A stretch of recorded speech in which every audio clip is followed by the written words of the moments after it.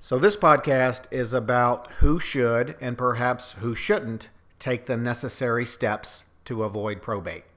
I'm Paul Rabelais. I'm an estate planning attorney in Louisiana. And before I get into the subject matter, I want to tell you a quick story about Jim and Roger. They were patients in a mental hospital, and one day they were walking past the facility's swimming pool. Jim jumped in suddenly, and he went down to the deep end. He sunk to the bottom, and he stayed there. Well, Roger promptly jumped in to save him. He swam to the bottom, pulled Jim out. When the medical director became aware of Roger's heroic act, he immediately ordered Roger to be discharged from the hospital, considering him to be mentally stable. When the medical director went to tell Roger the news, he said, "Roger, I've got some good news and some bad news. The good news is you're being discharged from our mental hospital because since you were able to jump in and save the life of another patient, I think you've regained your senses. The bad news, Jim, is the patient you saved, he hung himself with his bathrobe belt in the bathroom. I'm so sorry, but he's dead." To which Roger replied, he didn't hang himself. I put him there to dry. All right, so watch out for those mental patients.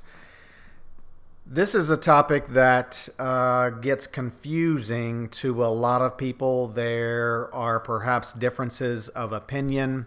And so we're just going to tackle it head on, be as objective as we can be. So, I get the question about every day, Paul, should I take these necessary steps to avoid probate? Should I create a trust, or should I just, let my heirs inherit what I have through the court process? So the analysis sometimes gets a little bit warped because you have, different people on both sides of the fence, advocating different positions.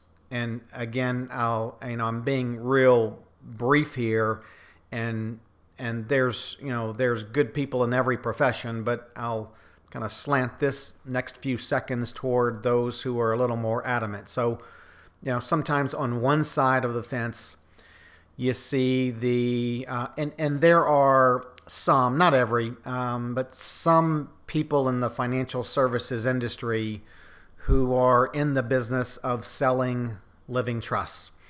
And they won't tell you this, but the reason they're in the business of selling living trusts is because in order to get your assets titled in the name of your living trust, which they somehow get you to do, and they're not lawyers, but they nonetheless are somehow getting some legal document preparation done for you. And by advocating that, then they will also, in the course of getting all of the legal trust set up and assets titled correctly, they're going to find out what financial resources and what financial accounts you have, because that's a part of getting your living trust set up, is retitling all of your, financial accounts. And so since that's a necessary part of the living trust getting set up process, they get to find out everything you own. Whereas if they're just, offering you financial advice, a lot of the clients end up, withholding information because they don't want the financial representative to know what all they have. But when they set up their living trust, really the financial advisor winds up finding out everything about every account that you own. And when that financial services person finds that out, they often attempt to sell, for lack of a better word, more perhaps annuity sales, life insurance products, or other financial service products. Again, already said it once, I'll say it again, not every financial service professional is that way. In fact, the scenario that I just explained is the minority, but we still see a lot of it out there. So you've got those folks on one side of the fence, and so those are all get a living trust, get a living trust, get a living trust. And in the back of their mind, they're saying, get a living trust because you got to tell me everything that you own, and then I can sell you more financial products. On the other side of the fence, and again, not every time, but I've seen a lot, is the lawyers, and I'm a lawyer, but we see some lawyers saying, don't get a trust. You don't need it. Probate's not that bad. But typically the only lawyers who are advocating that are lawyers who make their living taking families through the probate process, or in Louisiana called the succession process. So, I've seen some lawyers who say, probate only costs X. And then I've seen them handle probates where the attorney fees that were involved wound up being, 50 times X. And, that's a blanket statement. Everyone is different. But those opinions on either side of the fence often confuse consumers. So let's jump into it. Again, that's the exception rather than the norm. A lot of good folks out there. Every profession has lots of fantastic people, and that is the case for the financial services field and the legal field. But sometimes you hear things that cloud it. All right. So a lot of people ask, is there a dollar amount of assets?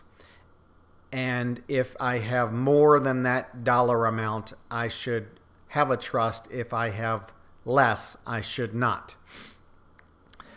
The question and the answer really is not really. Someone with minimal values of assets, maybe a home and maybe a few shares of stock, car, they have a minimal amount, but they want to really set things up to make it as easy as they can.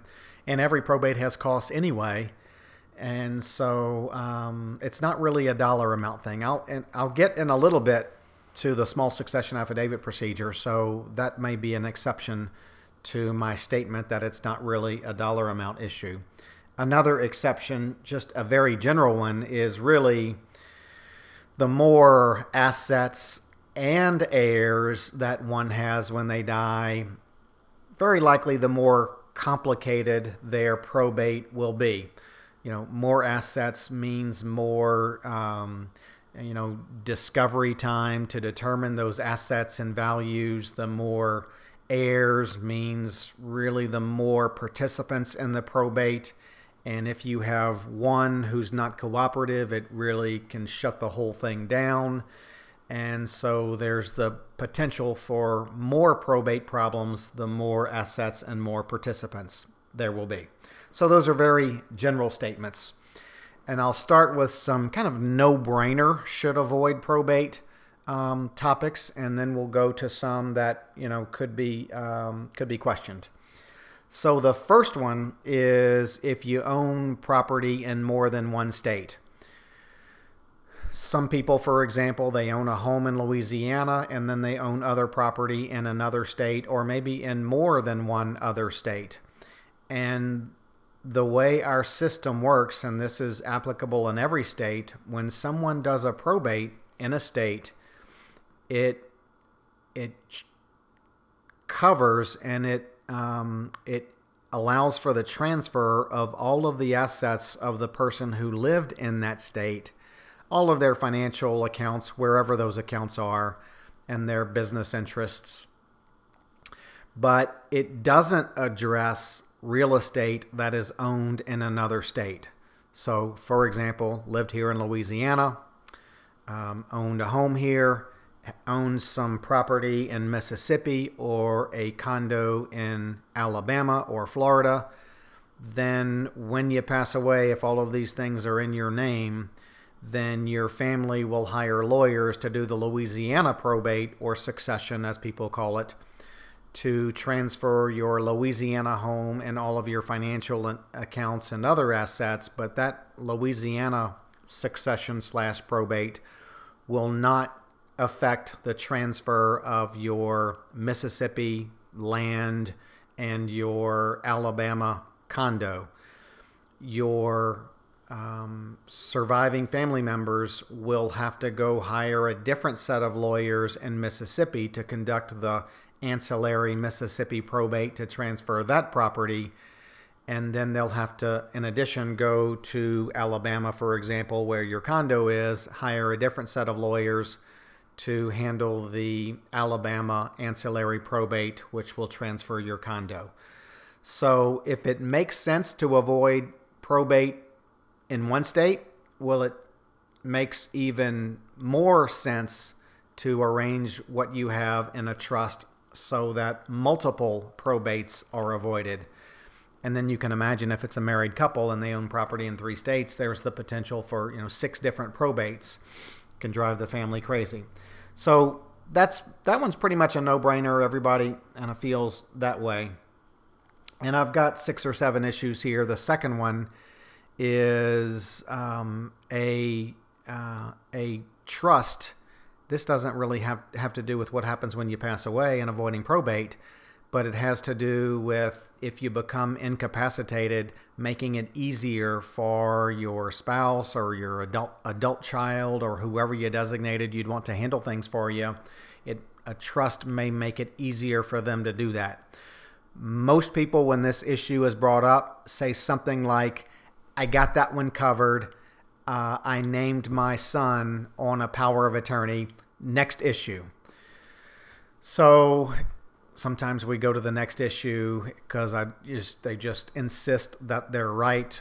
But there have been a number of issues where people have had problems with a power of attorney because a power of attorney really is only as effective to the extent that a third party is willing to accept it.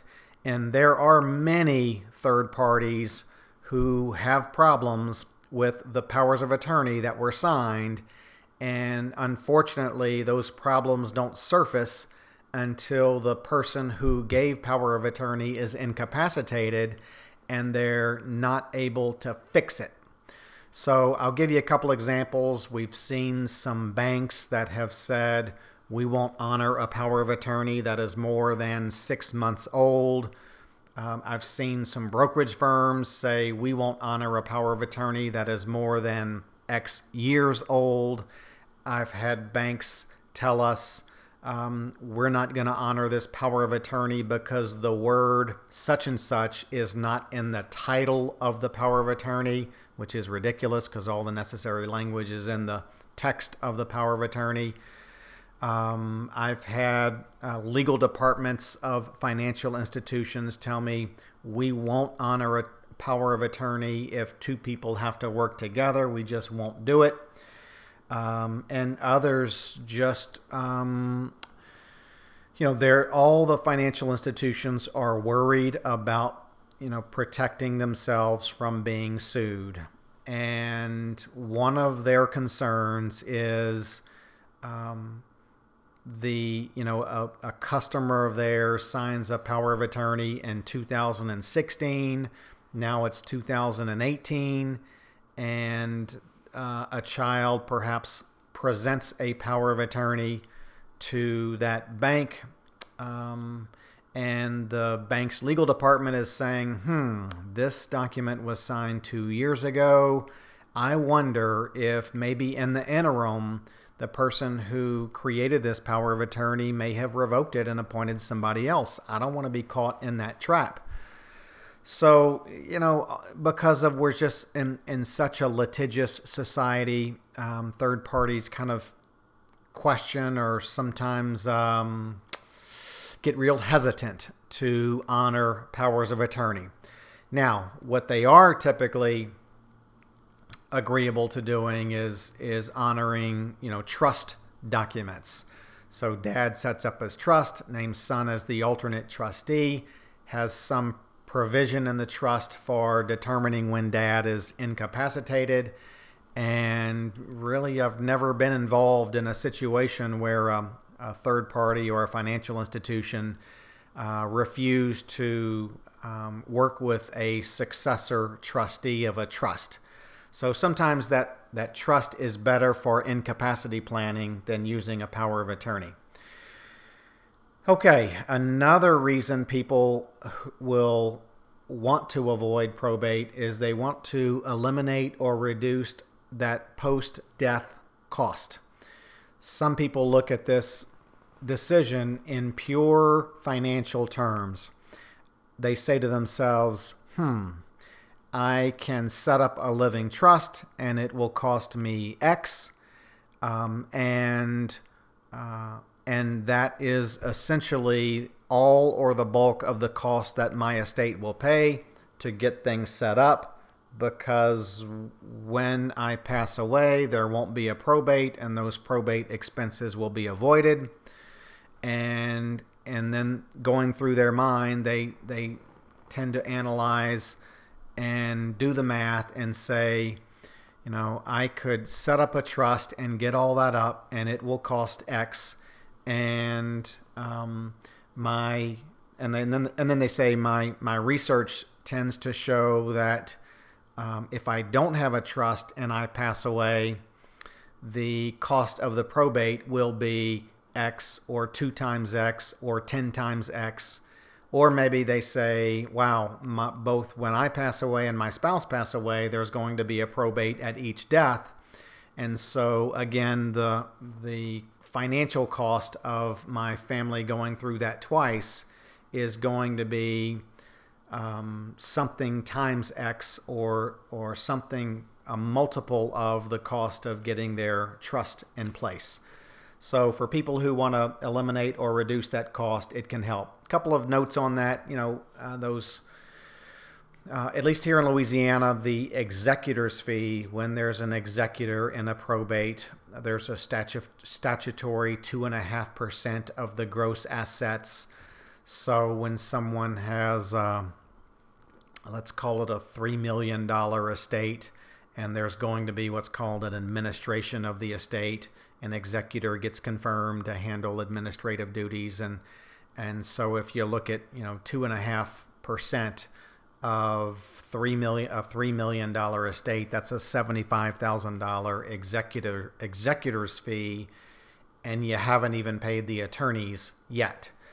So some people feel like they would like to have their assets in a trust, eliminate that executor's fee, and name a trustee who may be willing to handle that trust administration for little or nothing. Or if it was perhaps a corporate trustee, I've seen some corporate trustees handle a trust administration. When they do it on a percentage standpoint, it might be a 1% or something like that, but it's typically always less than the 2.5%.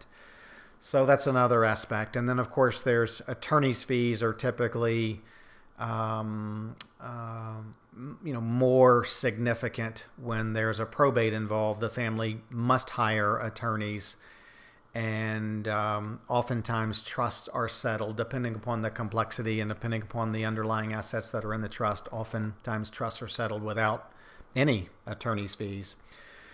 So some people analyze that. They say, well, we'd like to have a trust because we'd like to, just purely from a financial standpoint, it would be less expensive for me to have a trust than not have one and go through the stuff that would have to be gone through when we pass away. Another is in a certain way, if you feel like there's the potential for conflict when you pass away, you may want to have a trust, not necessarily for other reasons that you read, but for reasons I'm about to explain. Some people make a blanket statement that a will can be contested and a trust cannot be contested.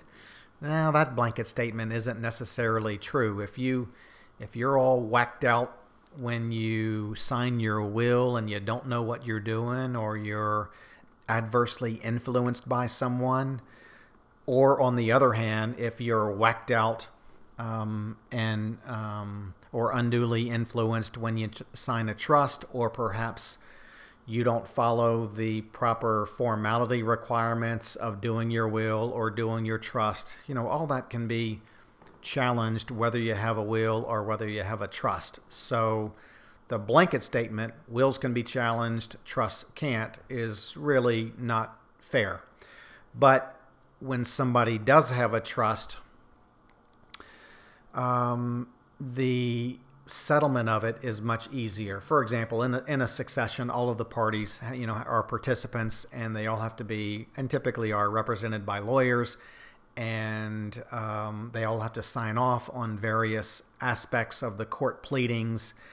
And that's just more difficult, especially if there's the potential for conflict or if there is conflict. All that is just more difficult than often a trust administration where that successor trustee, in fact, I'm handling one, and there is the potential for conflict where, really all they have to do is just kind of write that person a check, and that person is not otherwise involved in the trust administration. So the potential for conflict and really trust typically gets settled faster than probates. And sometimes when somebody dies, just the quicker you can get this stuff done, the better it is for everybody involved. And so that might be another reason to avoid the probate.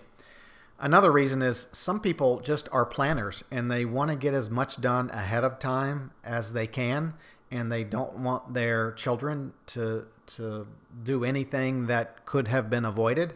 And so you see that a lot with maybe parents who live in Louisiana, kids live out of state.